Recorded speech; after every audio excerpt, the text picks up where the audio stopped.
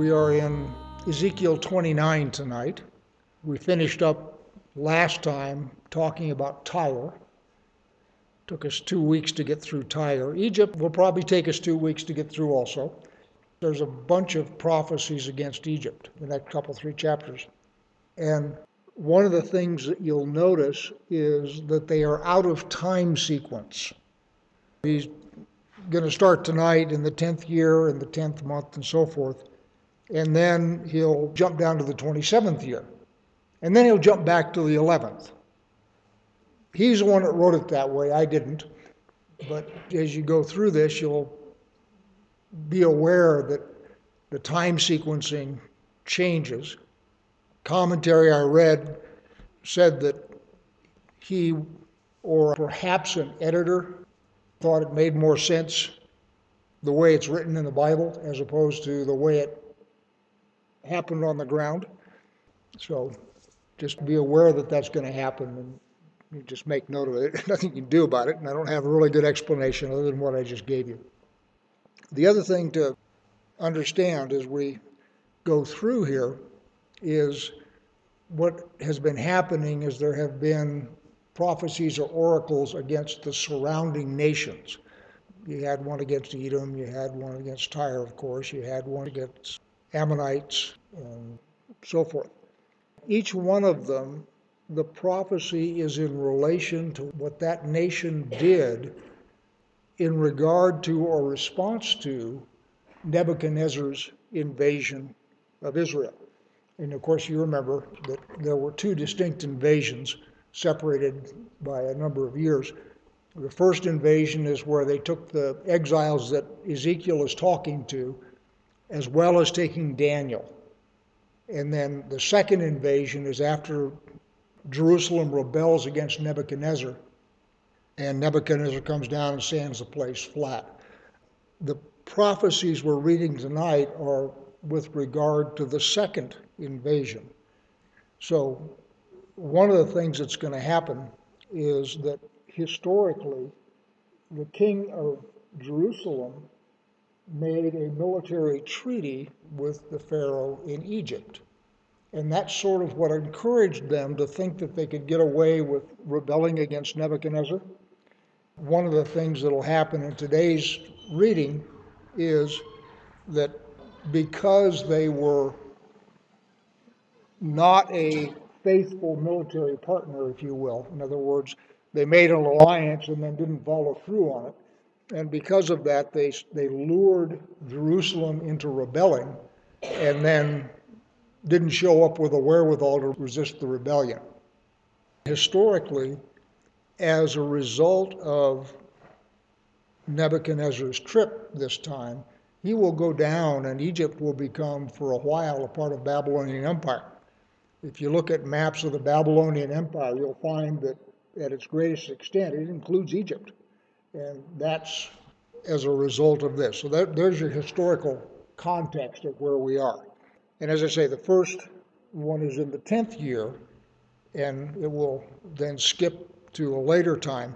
And as I was saying to you many times, all the prophecies we're reading right now, with the exception of the one that skips forward about 10 years, are all in the interval between the first and the second expeditions of Nebuchadnezzar. So we're in Ezekiel 29, and the dates, the 10th year and so forth, are with respect to the first exile. So in the 10th year, in the 10th month, on the 12th day of the month, the word of the Lord came to me. Son of man, set your face against Pharaoh, king of Egypt, and prophesy against him and against all Egypt. Speak and say, Thus says the Lord God, Behold, I am against you, Pharaoh, king of Egypt, the great dragon that lies in the midst of his streams, that says, My Nile is my own, I made it for myself. I will put hooks in your jaws and make the fish of your streams stick to your scales, and I will draw you up out of the midst of your streams with all the fish of your streams that stick to your scales. And I will cast you out into the wilderness, and you and all the fish of your streams, you shall fall on the open field, and not be brought together or gathered.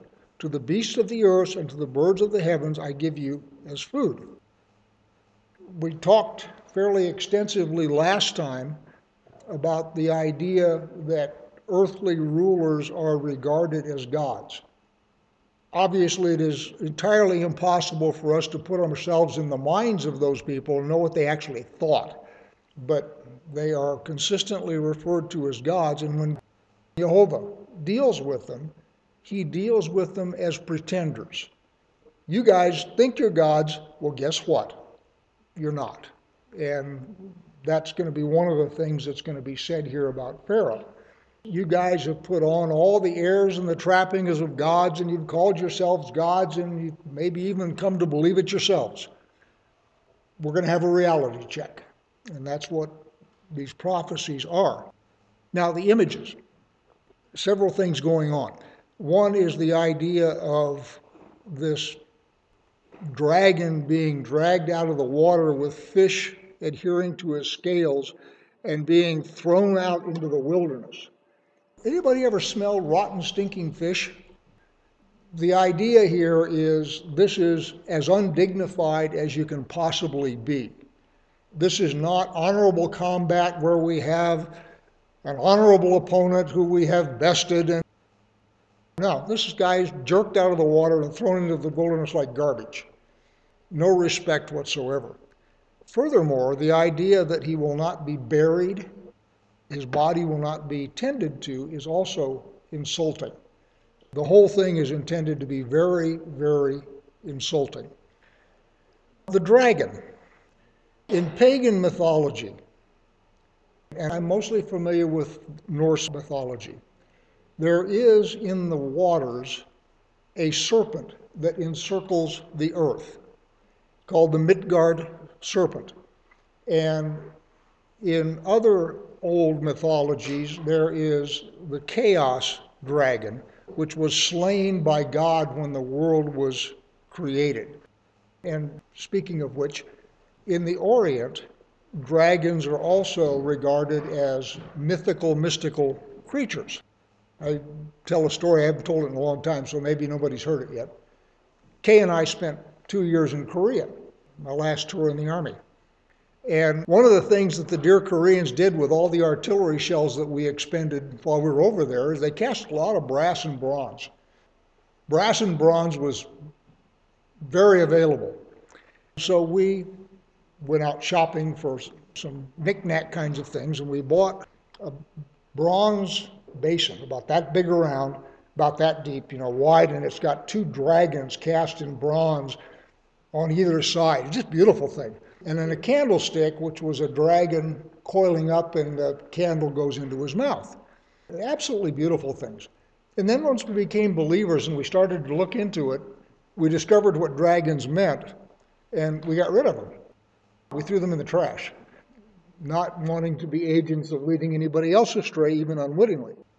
And further, we had a bunch of textiles, needlework textiles that had dragons worked into them and so forth, and those also went the way of the buffalo. So this idea of dragons being mystical, mythical, they show up all over pagan mythology, from east to west, north to south. So the idea that God is calling this Pharaoh a dragon has got lots of overtones to it besides just sort of being an image. Then the fourth thing, however many things we're up to now, this idea of hooks in the jaw. If you think of a fish hook, you would be right. And one of the things that was done with a conquered people that was being taken into slavery is they literally had hooks put into their jaw with ropes tied to them, and off we go. So sort of a combination of that was one of the things that was done to conquered peoples in that time. And so when God says, you think you're a God, we're going to explain things to you. And as part of that, as I'm going to humiliate you, I'm not going to tend to your body. I'm going to throw you out so you rot in the wilderness. And while I'm on that riff, one of the things that we see over and over and over again in the prophets is when God is upset with a city or a nation, one of the things he says is they're going to come through and slaughter you, and the beasts of the field are going to feast on your bodies. And the deal there is, you are so bad that I am not even going to afford you the dignity of a decent burial. I have so little regard for you, and you have become so evil, that I'm just going to have people slaughter you, and you're just going to lay there where you lay, and the birds and the beasts are going to come and eat on you, because I don't have any regard for you whatsoever. Jezebel and Ahab, the dogs are going to lick your blood. All of that is by way of saying that you are so evil, you stink so badly, I cannot stand you, I am not going to give you any show of respect. I am simply going to have you slaughtered, and you're just meat at that point, wherever you lay. And that's the same thing that's being said here to Pharaoh. The question was, what's the deal with fish sticking to his scales? Short answer is, I don't know. I started off saying, have you ever smelled rotten fish out in the sun? And the idea is maybe a dead dragon doesn't stink badly enough for God, so we're going to plaster it with dead fish to make sure it really stinks. The comment was that perhaps it's a metaphor, and the dragon is Pharaoh, and the fish sticking to his scales are the people of Egypt who are going to be slaughtered in this process. That's as good as anything I've got. So after all of this, then in verse 6, then all the inhabitants of Egypt shall know that I am the Lord, because you have been a staff of reed to the house of Israel. When they grasped you by the hand, you broke and tore all their shoulders, and when they leaned on you, you broke and made all their loins shake. Therefore, thus says the Lord God, behold, I will bring a sword upon you, and will cut off from you man and beast, and the land of Egypt shall be a desolation and a waste. Then they will know that I am the Lord. All the inhabitants of Egypt shall know that I am the Lord. Remember, what we talked about at the beginning is this idea of earthly rulers being regarded as gods. And we don't really know what they actually thought, but boy, the politically correct thing to do with them is worship. So they were treated as gods, they were revered as gods. I mean, again, you can't get into anybody's mind, so you don't know if there was any sincerity there. May have been. They may have regarded the king as God's earthly agent, if you will, and himself divine. But the point is, after this business of being flopped out in the wilderness and being left there to stink, what that does is it says to all the inhabitants of Egypt who have been worshiping this guy, you backed the wrong horse. This guy's not a god. Look what just happened. I'm the one you should be worshiping, because look what I was able to do to him. And if he had truly been a god, I wouldn't have been able to pull this off. So as you see this happen, recognize that you're worshiping the wrong deity. And by the way, that refrain comes through over and over in the Exodus. The idea of a staff of reed, most of you all know your history. The banks of the Nile are lined with bulrushes, which are reeds. And the thing about a reed is it really is stiff and strong until it isn't. What a reed is a hollow tube. And what happens with that is it's really, really stiff until it buckles, and then it just goes instantly.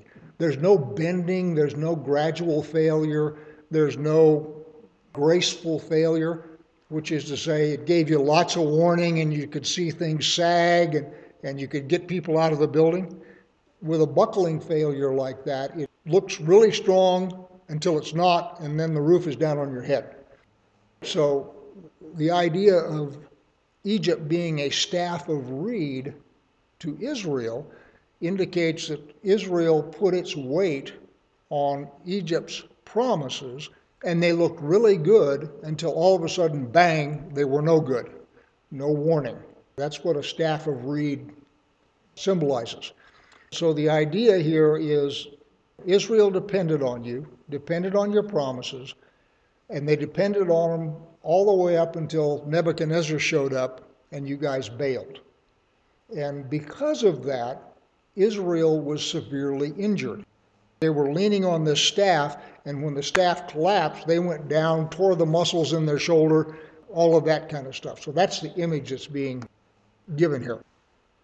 So let's pick it up at verse 8 and we'll charge on through. The land of Egypt shall be a desolation and a waste. Then they will know that I am the Lord. Because you said, the Nile is mine and I made it. Therefore, behold, I am against you and against your streams, and I will make the land of Egypt an utter waste and desolation, from Migdol to Syene, as far as the border of Cush.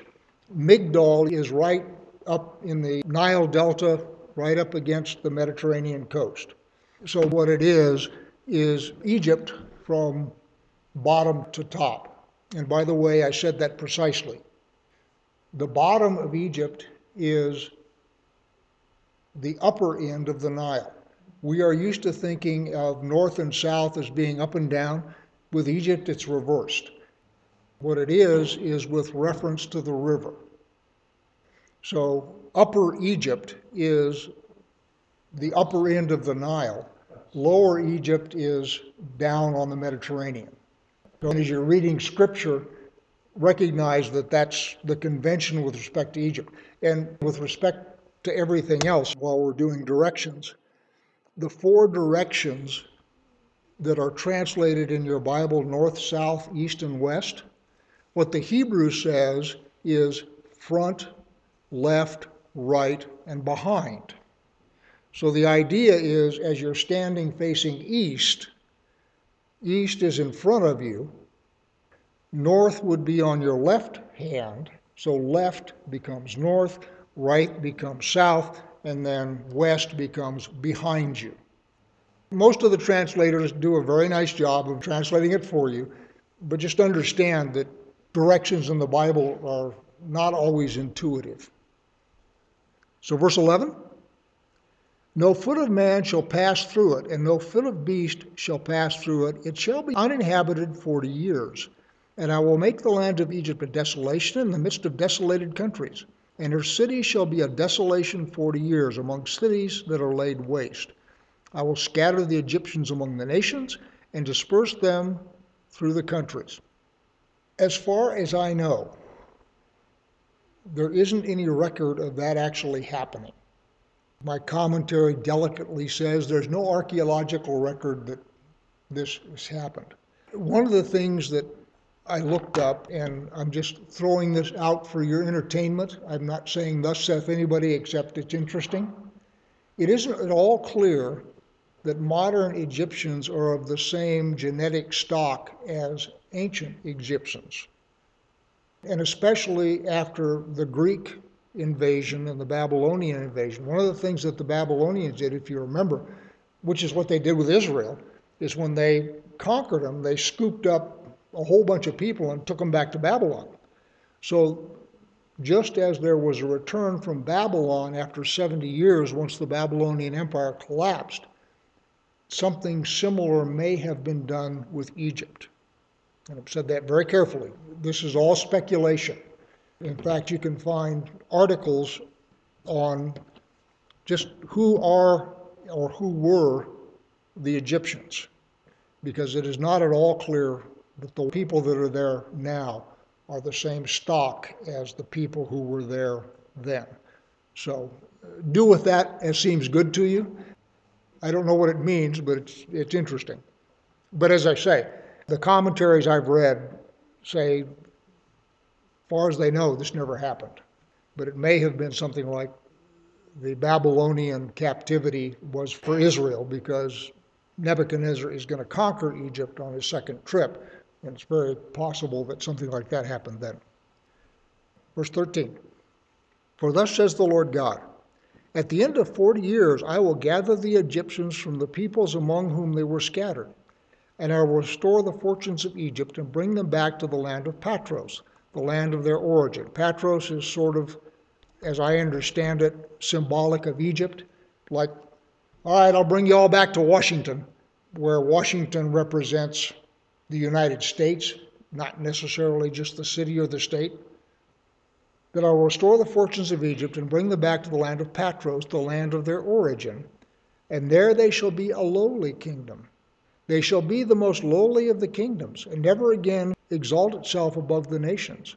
And I will make them so small that they will never again rule over the nations. And it shall never again be the reliance of the house of Israel, recalling their iniquity. When they turn to them for aid, then they will know that I am the Lord God. That actually has happened. After Nebuchadnezzar, Egypt never became a major power. They were invaded by the Babylonians. Then Alexander invaded them, and you've all read the book of Daniel and the book of Maccabees. Both of those talk about the Grekification, if you will, of the Mediterranean basin. When Alexander died, he had 4 generals. One of them got Macedonia, one of them got Greece, one of them got Syria, and one of them got Egypt.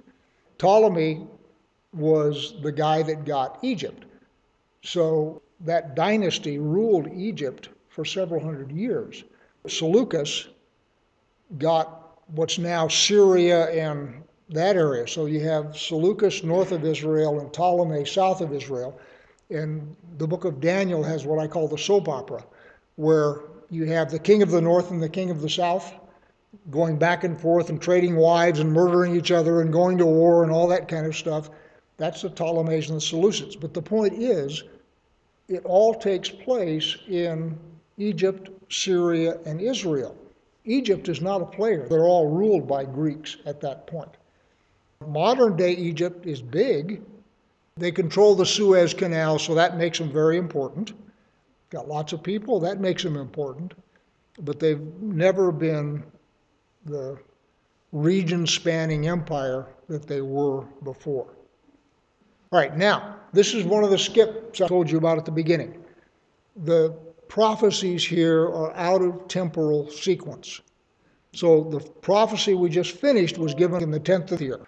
And now we've skipped forward to the 27th year, and then we'll go back to the 11th year.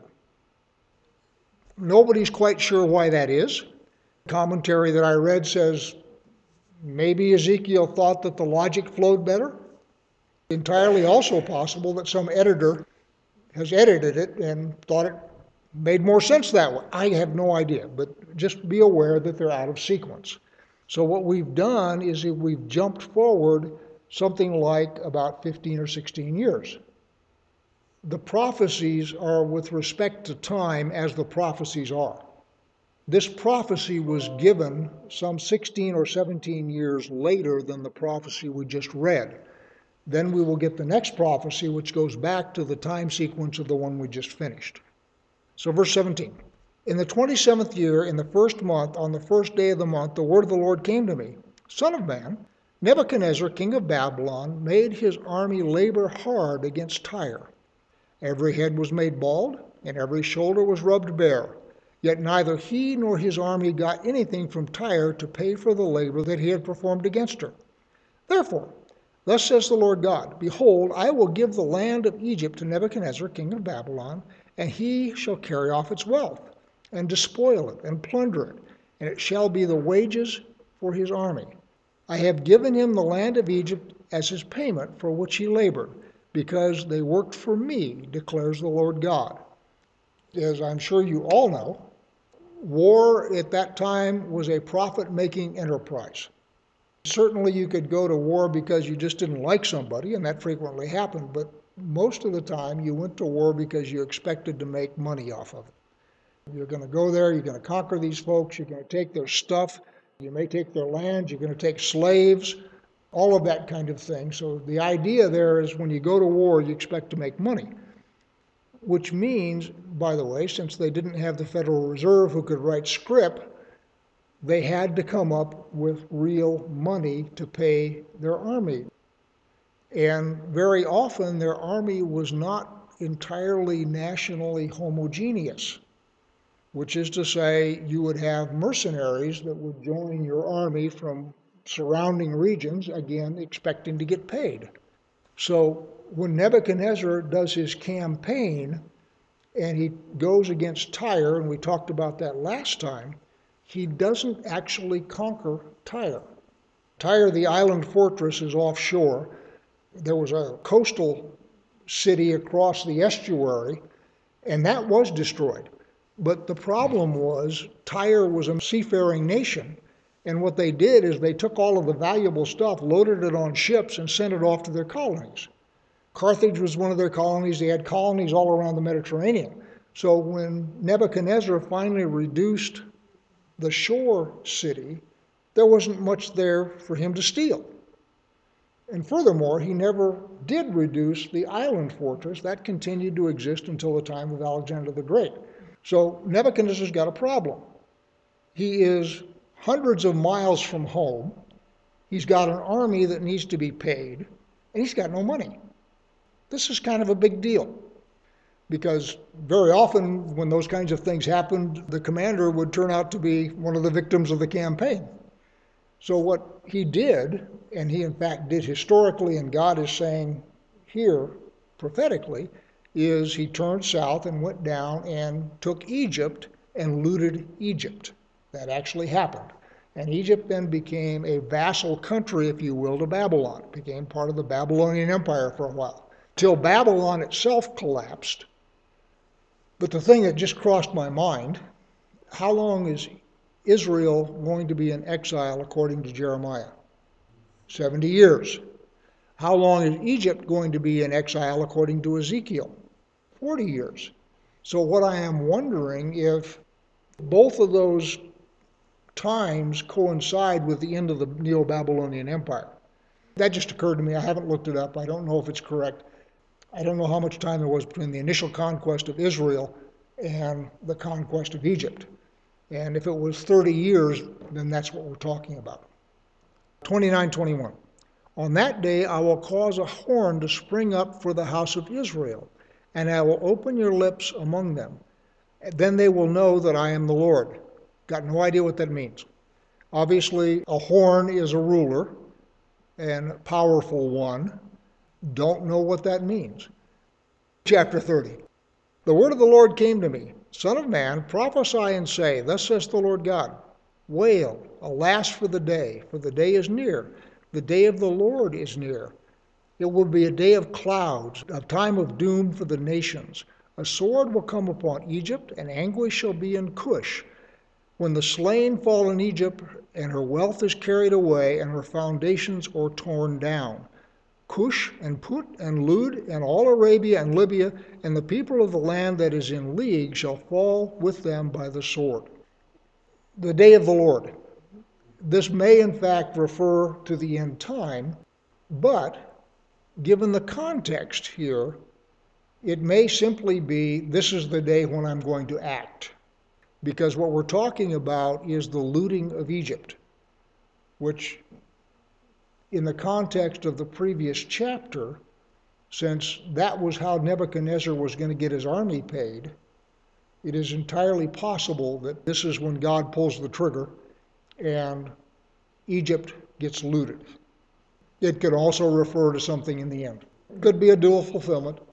But as I say, given what we're talking about, which is the destruction and plundering of Egypt, especially in order to pay Nebuchadnezzar's army, that's what happens here in that little poem.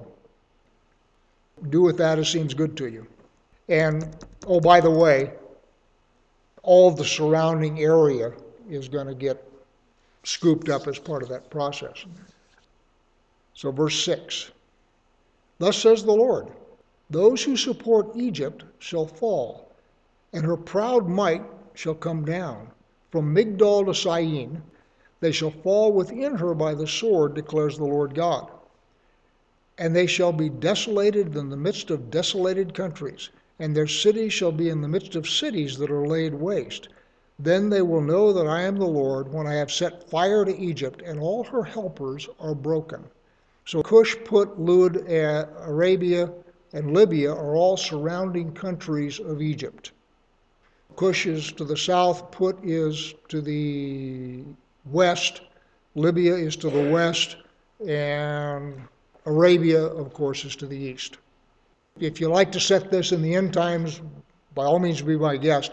but it sort of feels like a continuation of what we've been talking about here. Verse 9. On that day, messengers shall go out from me in ships to terrify the unsuspecting people of Cush, and anguish shall come upon them in the day of Egypt's doom. For behold, it comes. So the idea again here is Egypt falls, you're going to have survivors who are going to carry the word, and her allies are going to put it delicately, have a brown toga moment. Because Egypt at that point is the linchpin of all of this. They're the major military country in all the alliance. So when they get taken out, there's nothing to stop the destruction of these other countries. Verse 10. Thus says the Lord God, I will put an end to the wealth of Egypt by the hand of Nebuchadnezzar, king of Babylon. See, now we're back to Nebuchadnezzar. So that's why I say it feels like this is all of a flow as opposed to skipping out to the last days. But as I say, do what seems good to you. Verse 11. He and his people with him, the most ruthless of nations, shall be brought in to destroy the land. And they shall draw their swords against Egypt, and fill the land with slain. And I will dry up the Nile, and I will sell the land into the hand of evildoers. I will bring desolation upon the land and everything in it, by the hand of foreigners. I am the Lord, I have spoken. We're talking military invasion. Verse 13. Thus says the Lord God, I will destroy the idols, and put an end to the images in Memphis. And Memphis is up in the Nile Delta. And I will put an end to the images in Memphis. There shall no longer be a prince from the land of Egypt, so I will put fear in the land of Egypt. Now, there have been several capitals, if you will, certainly major cities in Egypt. I don't right off the hand know if Memphis is one of them, but the idea is that there will no longer be an Egyptian prince in Memphis. It'll be a foreigner, somebody else. 14. I will make Patros a desolation and set fire to Zon, and I will execute judgment on Thebes. Those are all obviously Egyptian cities. And I will pour out my wrath on Pelusium, the stronghold of Egypt, and cut off the multitude of Thebes. Pelusium is up on the Mediterranean coast, major military center, because it sits right beside the major north-south invasion and trade route. It's a big deal.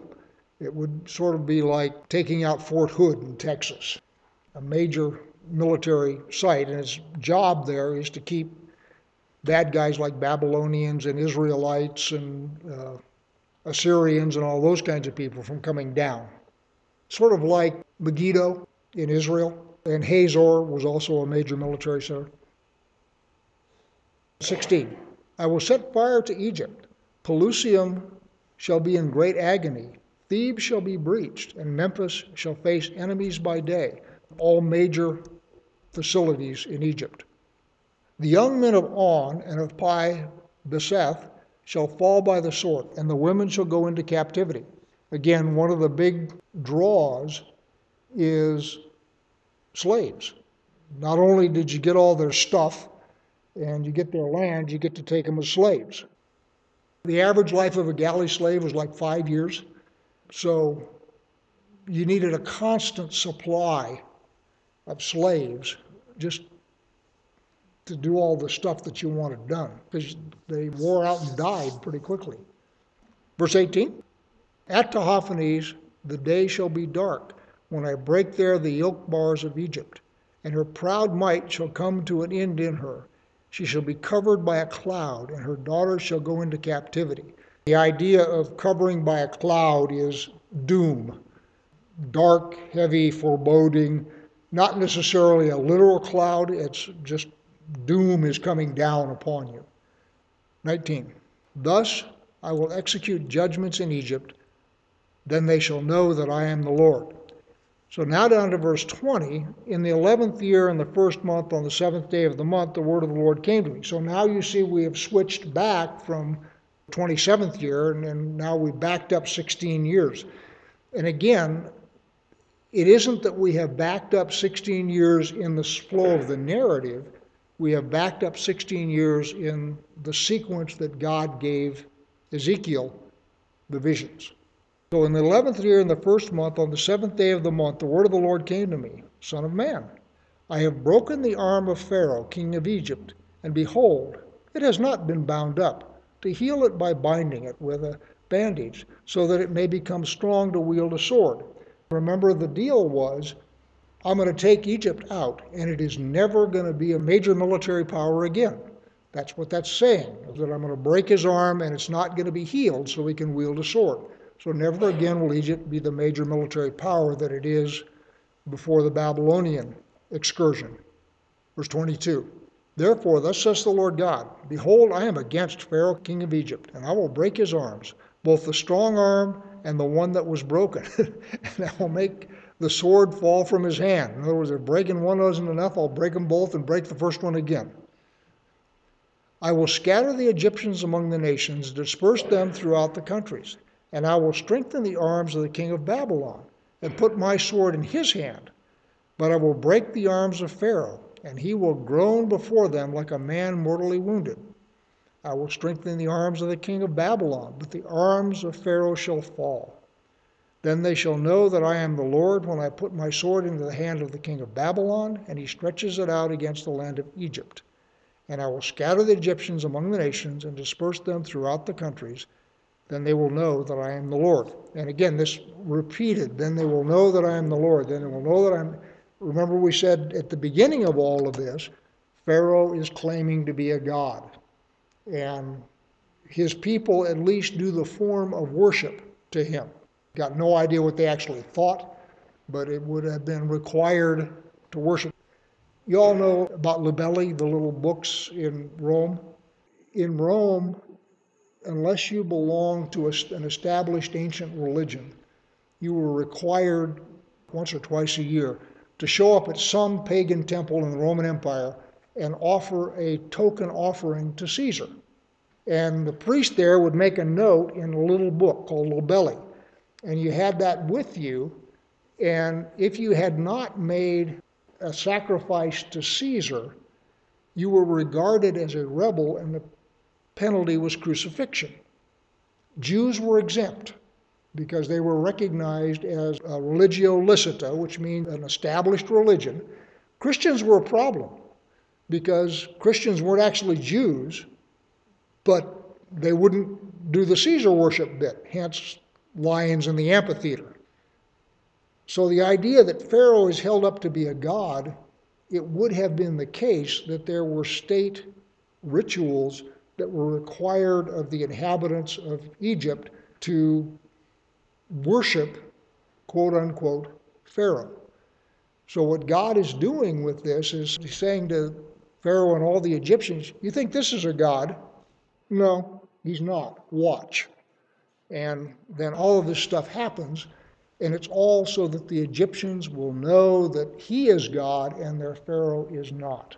Remember in the book of Daniel, Nebuchadnezzar is humbled, and he is made to eat grass like an ox and live out in the field. And at the end of that process, when his sanity is restored, what you have is the only testimony in the Bible of a pagan as to God. And he gives his testimony. He recognizes that God is God and he's the one. But the point is, Nebuchadnezzar knows who God is. No question whatsoever in his imperial mind, because God took him out and made him eat grass for a season. So the idea that that word would get to the Egyptians is not at all far-fetched. Don't know if it actually happened, but that's a great question. I like that. I hadn't made that connection before. Good for you. I hadn't made that connection before. I got no idea, but I know of several avenues by which it could be made clear that Nebuchadnezzar is acting under the aegis of God's authority. Don't know if it was, but I wouldn't be at all surprised. If one of the messages that Nebuchadnezzar got is, yeah, when you go down and take care of this, make sure you let them know who I am. Don't know that that happened, but I say it's a great question.